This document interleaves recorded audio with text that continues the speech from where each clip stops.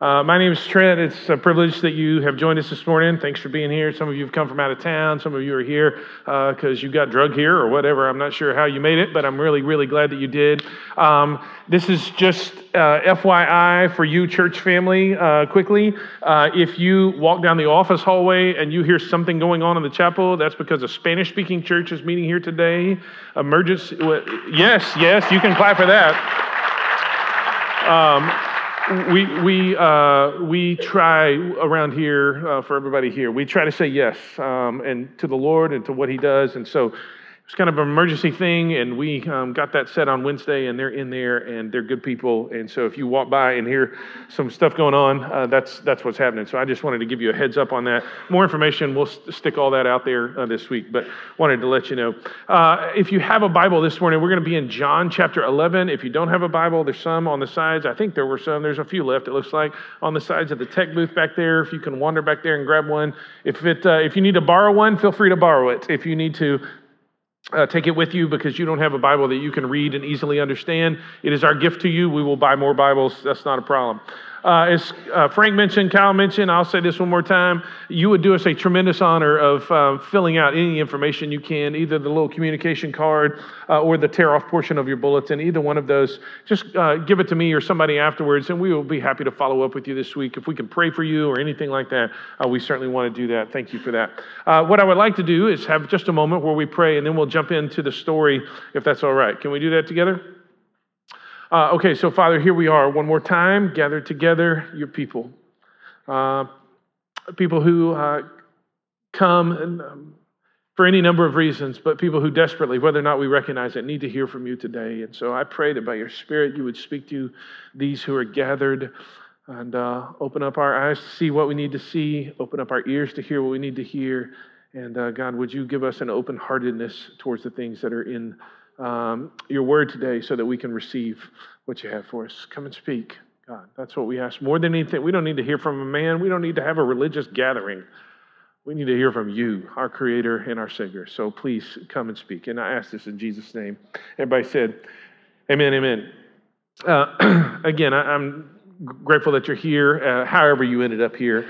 I told this story a few weeks ago. I think it's been routine for me to get out into our neighborhood early in the morning and start walking. Maybe 3 or 4 days ago, it seems like moon was bright and beautiful, and the skies were clear, and it was just simply glorious in the morning. I mean, there's hardly any noise and just a touch of wind, and moon is beautiful. And I don't know about you, but when I encounter beautiful natural things, it really is. It's inspiring for me. It kind of takes me up a little bit, catches me up a little bit, and that's a cool thing. And so for me, the response is always joy. Thank you, God, that you made something like that was that awesome and beautiful and inspiring. Thank you for that.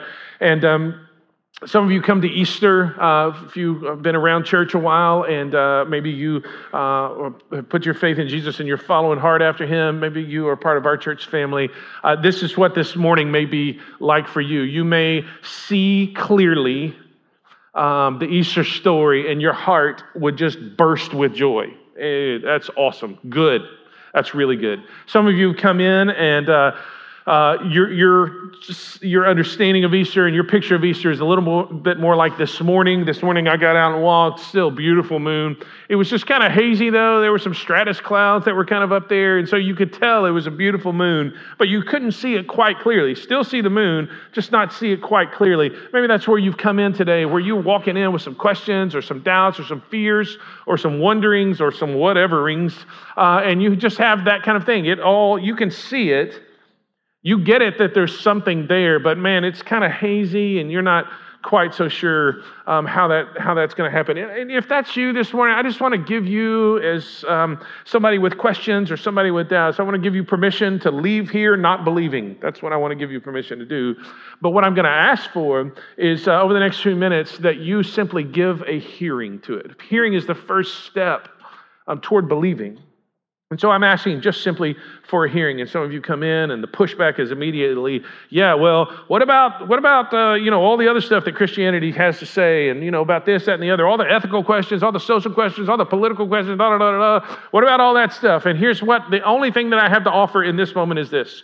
All of that stuff is important, it's true, but I want to kind of collect all of that, pick it up, and walk over here and set it to the side for this reason. If Jesus died and rose again from the dead, he at least needs to be heard. And so, all of that stuff is important, but let's not talk about that yet. Let's just center on this fact that Jesus has died and he has rose from the dead, and come back from the dead. And so if that then is true, we can talk about all that other stuff in conversations to come, but that's just kind of set that aside for now. The other thing I would simply point out is that you and I, we want this to be true. Church family, we want this to be true. Those of you who are not part of our church family, we want this to be true. Why? J.R.R. Tolkien has this great line in one of his Lord of the Rings books. He says, one of the guy's questions, he said, Gandalf, will everything sad become untrue? That's what we want. We want everything. We want all of the brokenness and messed upness of our world. Anybody notice that the world's a little jacked up these days? We want all of that to become untrue. And so Jesus is the seed of that. He's the firstborn, it says, of the dead. So in other words, he's kind of leading the charge on this, on everything, spinning everything that is sad to become untrue. And so we want this to be untrue. So here we are. We're picking this up in John chapter 11. And central to the story of Christianity, I mean, not just central, like it's the thing. If this isn't true, then it doesn't really matter what else we say. Central to the story is that Jesus has died and he has come back from the dead and he is resurrected. And we get to see a picture of this in John 11. Now, because we're going to jump in the middle of the story, we're actually going to start in verse 32, but there's 31 verses before that give a little context. Jesus has three friends, Mary, Martha, and Lazarus. Lazarus gets sick and he dies. People told him, hey, they said he's fallen asleep, and all of the followers of Jesus were like, oh, good, if he's sleeping, maybe he'll get better. He's just going to sleep right through the flu or whatever it was, right? And Jesus is like, you knuckleheads. I'm talking about he's dead, and you need to know that he's dead so that when we get down there, you won't be surprised by this. He's dead. Okay, everybody good with that? Okay, he's dead. Everybody gets it. Okay, good. So they waited around a few days. Then they went to see him, and they end up on the outskirts of town. Martha, one of the sisters of Lazarus, comes running out to Jesus. Jesus, if you had been here, my brother wouldn't have died. Jesus looks at her and says, hey, listen, your brother's going to rise again.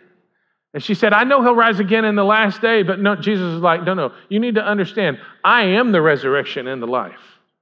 She's like, well, help me believe in that. Let me get a hold of that. Jesus is like, step back and watch what's about to unfold. And so he begins to move closer. Mary, the other sister, hears that Jesus is close. She comes running out, and that's where we pick it up in verse 32.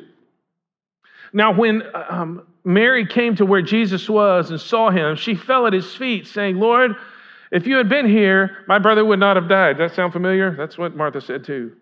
Verse 33, when Jesus saw her weeping, and the Jews who had come with her also weeping, he was deeply moved in his spirit and greatly troubled.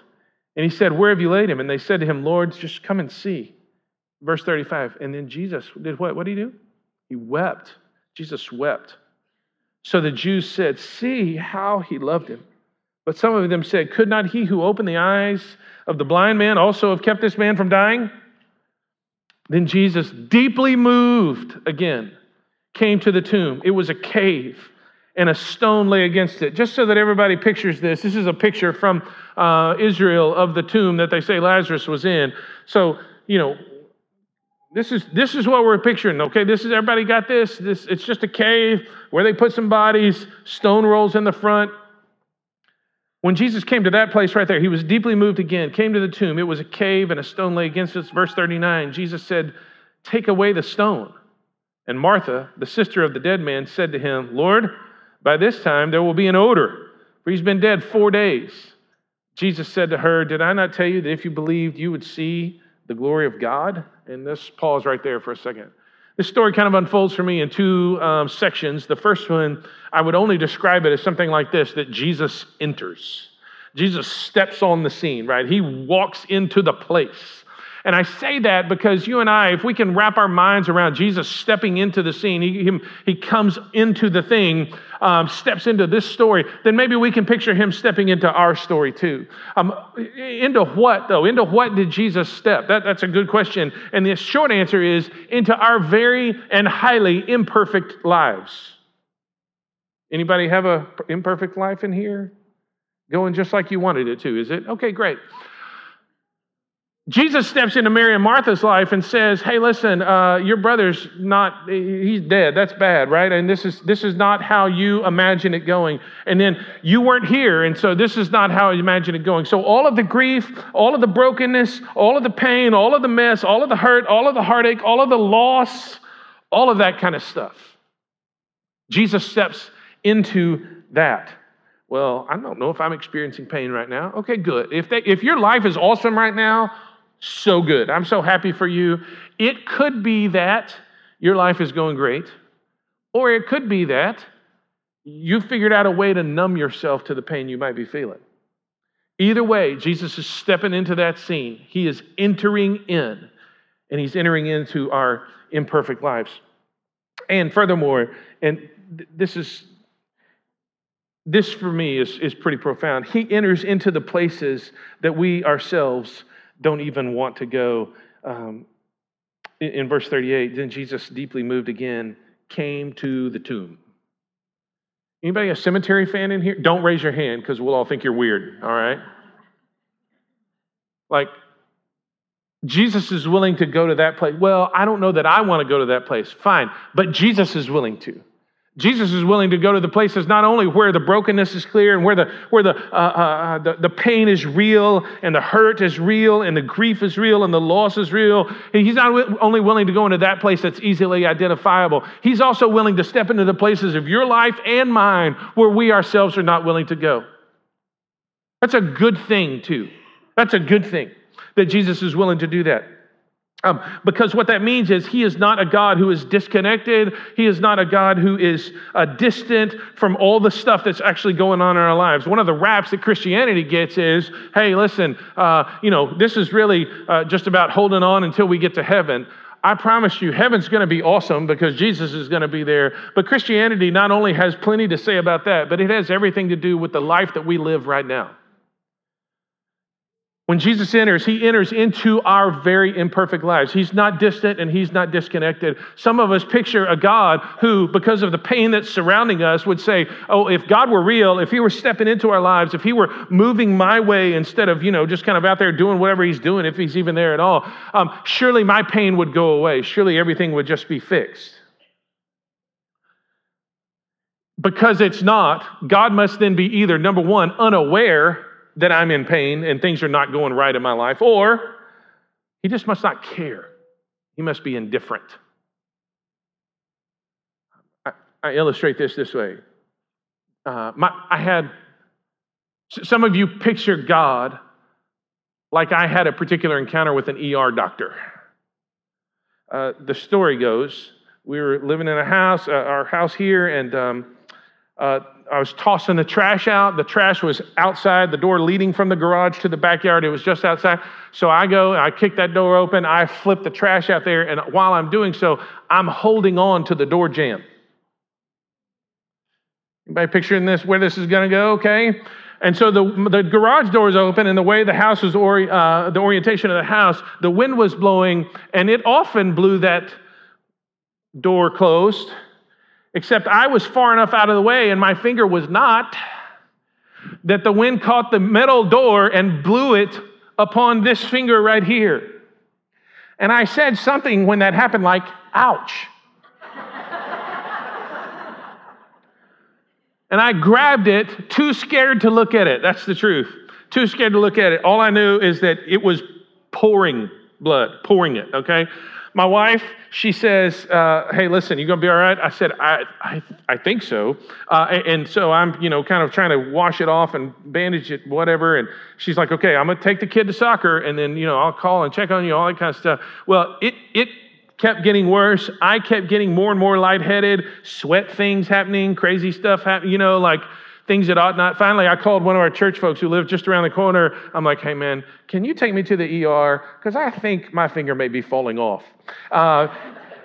He said something like, oh, you pansy, yes, get in the car. So he comes, gets me, we drive to the thing. I knew it was bad when I walk in, ice pack, whole thing. I'm holding it up here above my heart, like they tell us to do or whatever.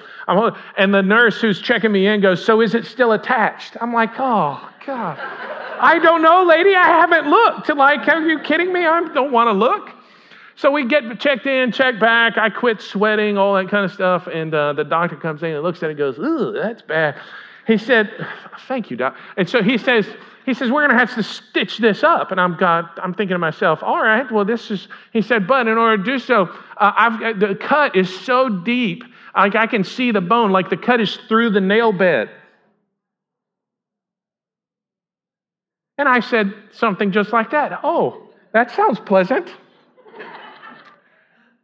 He said, so I'm going to have to lift the nail, stitch you up, and then put the nail back down. And I'm thinking to myself, again, this sounds awesome. This is exactly what I wanted to have happen. He said, so I'm going to deaden this. And I thought, well, that's a better plan than not deadening it, so let's go for it. Okay, nurses, do we have any nurses in here? I know we have a few. Thank you. When you go to give a shot to someone, you are so tender and kind, and for that, all of us are grateful. I just want to say that. And you tend to say something very comforting, like, okay, a little stick here, or okay, this is going to sting just a touch here. Okay, just hold your breath, or whatever it is that you say, right? And we're all really comforted by that, and we walk away going, oh, that wasn't so bad. Doctor rolls in, he's got his setup, stitching stuff, and he looks at me and he goes, hey, man, but there's about 4 jillion nerve endings in the end of your finger. Did you know that? So he looks at me and he goes, hey, man, this is going to hurt. Try to hold still. Why, thank you. So he sticks his hand on top of my hand like this and then puts lidocaine right into the end of my finger right there. And I said something like, gosh, that hurts. And I promise you, had I dipped my finger in boiling acid, it would have not hurt less than that. It lit up. Unbelievable. And it's got stitched and all is fine in the world. But for those like 5 seconds or something, the world was on fire. I'm just telling you, it was on fire. I tell you that little story for this reason. Some of you picture God just like that. You picture a God who is going to roll up on you and see your life as a wreck and goes, hey, this is going to hurt. Try to hold still. And he remains, if he's aware at all of how bad it actually hurts, he remains indifferent to your pain. Let's just get this thing done. I've got another guy in the next room. The problem with that conception of God is it doesn't fit anything that like what we see here. Can I just point a couple of things out one more time? Verse 33, when Jesus saw her weeping and the Jews who had come with her also weeping, he said, hey, this is going to hurt. Just try to hold still. Now, what did he say? He was deeply moved in his spirit and greatly troubled. There was something so far down in him that the Bible struggles to find words. He was deeply moved somewhere deep down inside of him. And then when he went, he saw them weeping, and then he himself wept. See, our situation and my pain, it doesn't change God's disposition towards me. Even if there are times when he acts in ways that we don't understand, like staying away when he could have come and helped. Even when he commands us to do things that we don't necessarily understand, roll the stone away, it's gonna stink. That stuff doesn't change his disposition toward us. What is that disposition?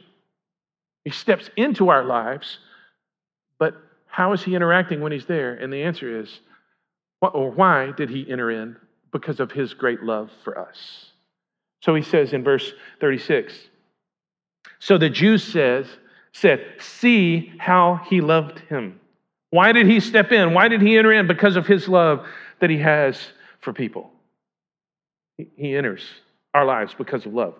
Now, the good news is that he doesn't love us as we think that we are.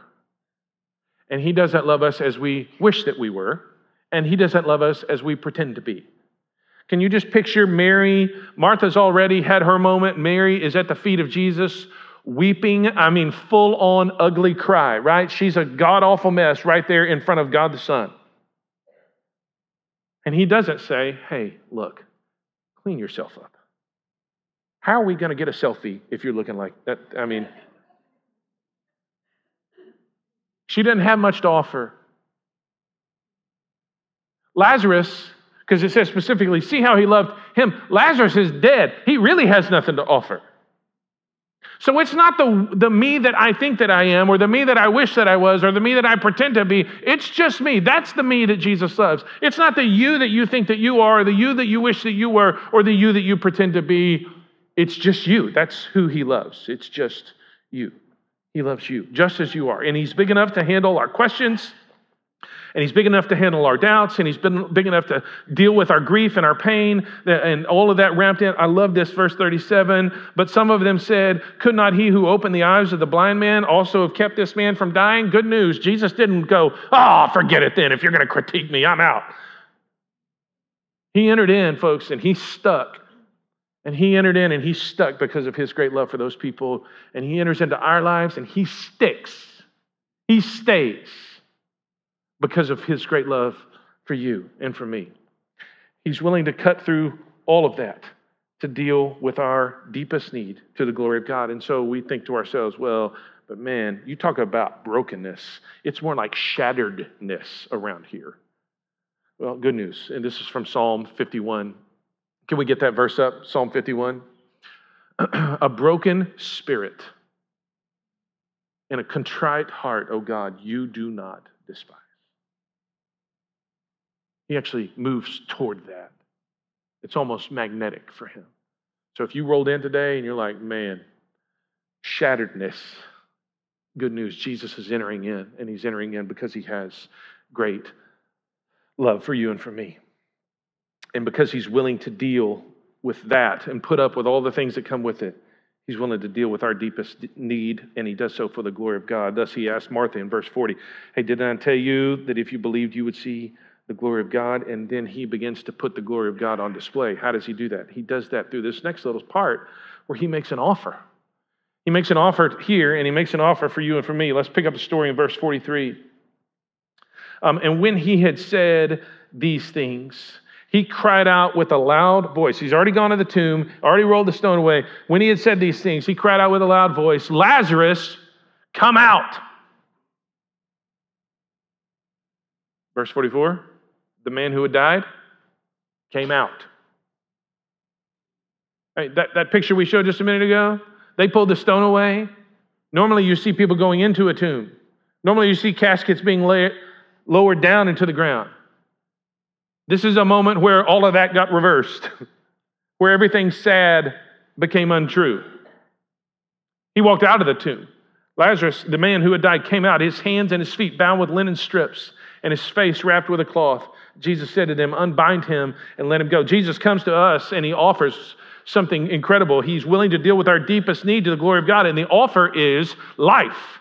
What are we talking about? We're talking about life. We're talking about a kind of life that's not just breathing in existence here. We're talking about the deepest needs of our heart being met by Jesus. And so Lazarus' deepest need at that point was not perfuming or some eulogy, right? I mean, you couldn't have rolled in enough spices and whatever else to make that deal smell good. Some things just stink. It doesn't matter how much you spray Lysol, right?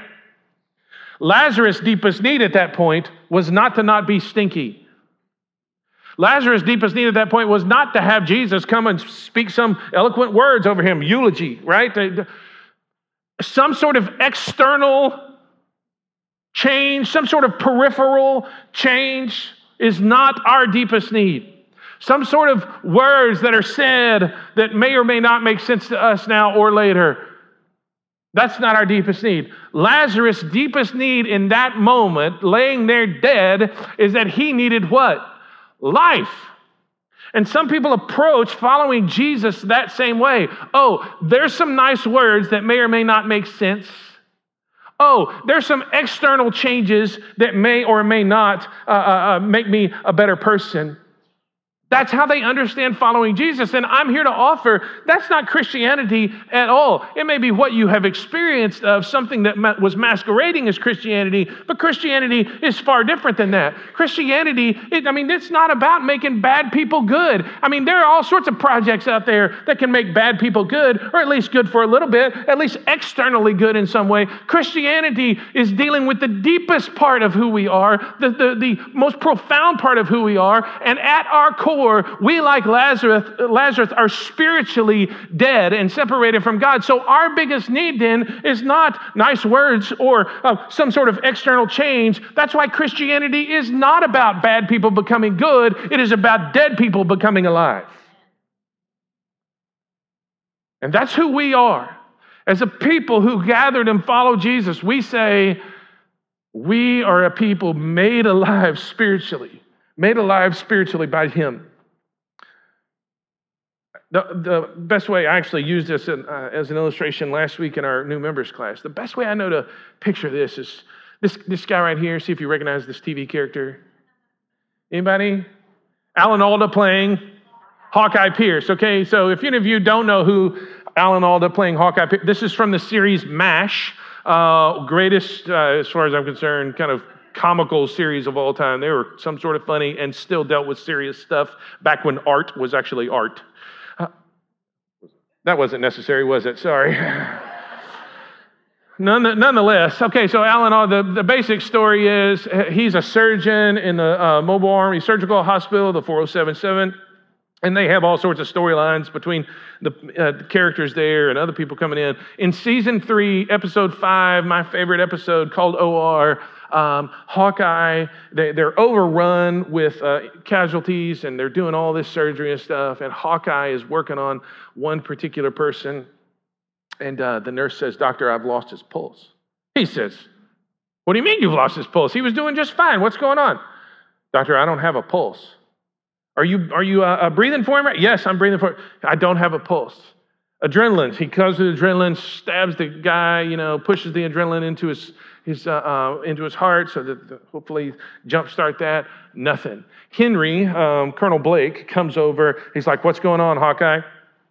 "Well, we lost a pulse." They're working. Finally, he goes, "Give me a scalpel and a rib spreader." And a scalpel and a rib spreader show up.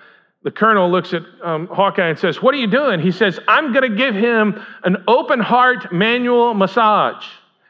From the other table, Trapper pipes up and goes, "He's never done that. We've never done that before in here." Hawkeye says, "This guy's never done it either." And they keep going forward. It's kind of the comedy of that. And sure enough, man, you see him kind of behind the curtain, slice the guy open and crank his chest and shove his hand up in there. And he starts squeezing. Just starts squeezing, working on it. After a pregnant pause for the dramatic sake, the nurse goes, "I'm getting something." He keeps working. "I'm getting something." He keeps working. "Okay, it's the blood pressure, this over that." "Okay, come on. You can do better." He keeps working. Henry says, "Oh, I'm getting a pulse. It's getting stronger." And finally, Hawkeye goes, "Oh, it's beating on its own now." Henry says, "I'll close up for you." Hawkeye goes and sits down. And from off camera, Henry says, "That's the most fantastic thing I've ever seen." I put that before you as a picture for this reason. You and me, spiritually dead.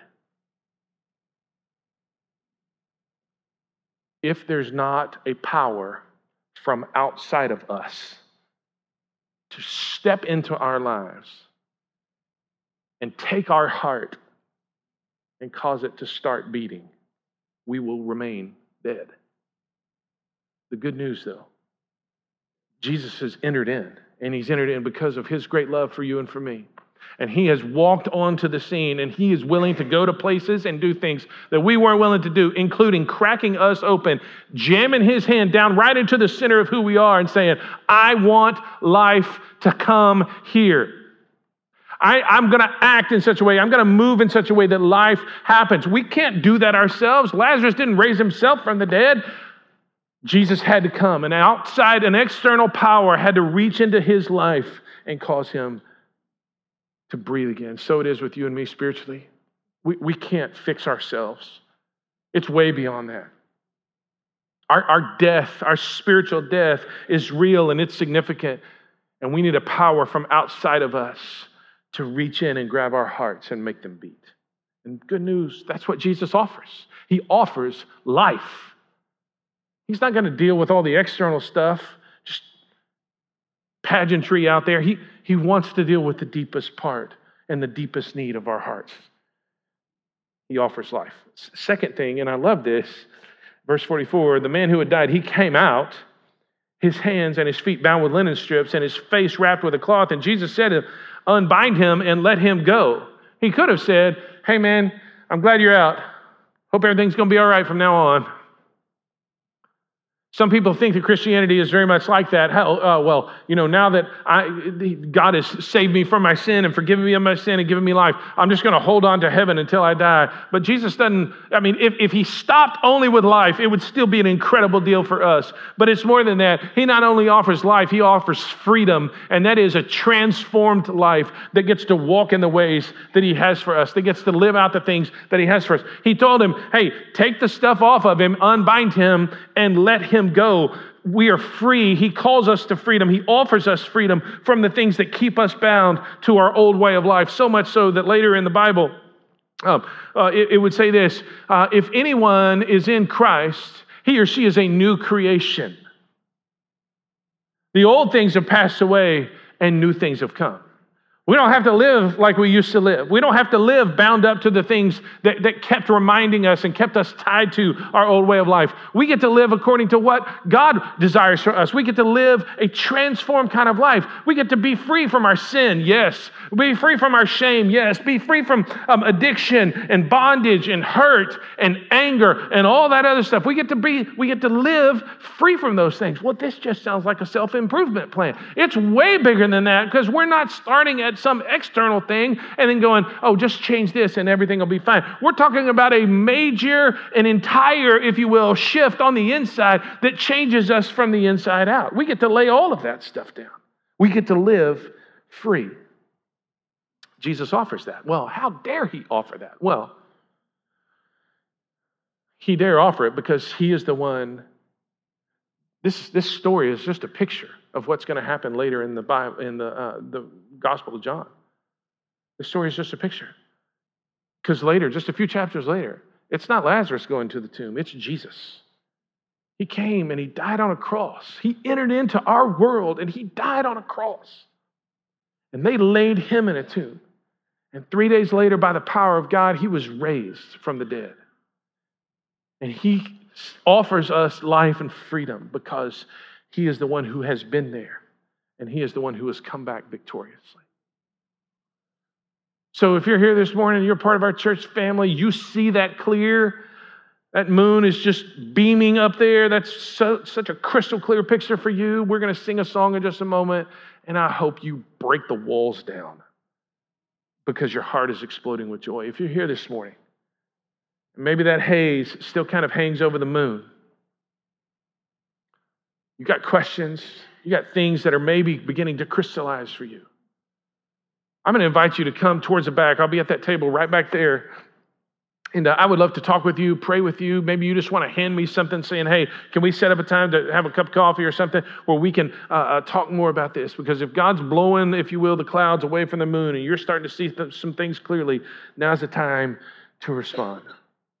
Now's the time to turn away. Jesus can offer these things because he's been there. He can give you forgiveness for your sin. He can set you free from your guilt and shame. And he can give you a life that lasts forever. So I'm going to pray and then we'll respond, okay? Would you join me? Well, Father, as we kind of settle in here for a moment, I pray that you would continue to work and do the things that you desire to do. And even, Father, that you need to do in us. Some of us came this morning, we're not even sure what needs to happen. Just make that clear. Father, some of us came this morning and things are clear. Lord, help us to joyfully celebrate. Some of us came this morning, Father, and we have more questions now than ever. Minister to us. We commit all of this to you now. We ask that you would work in a way that helps us make sense of these things. Draw us close to you even in this moment. We ask in Christ's name. Amen.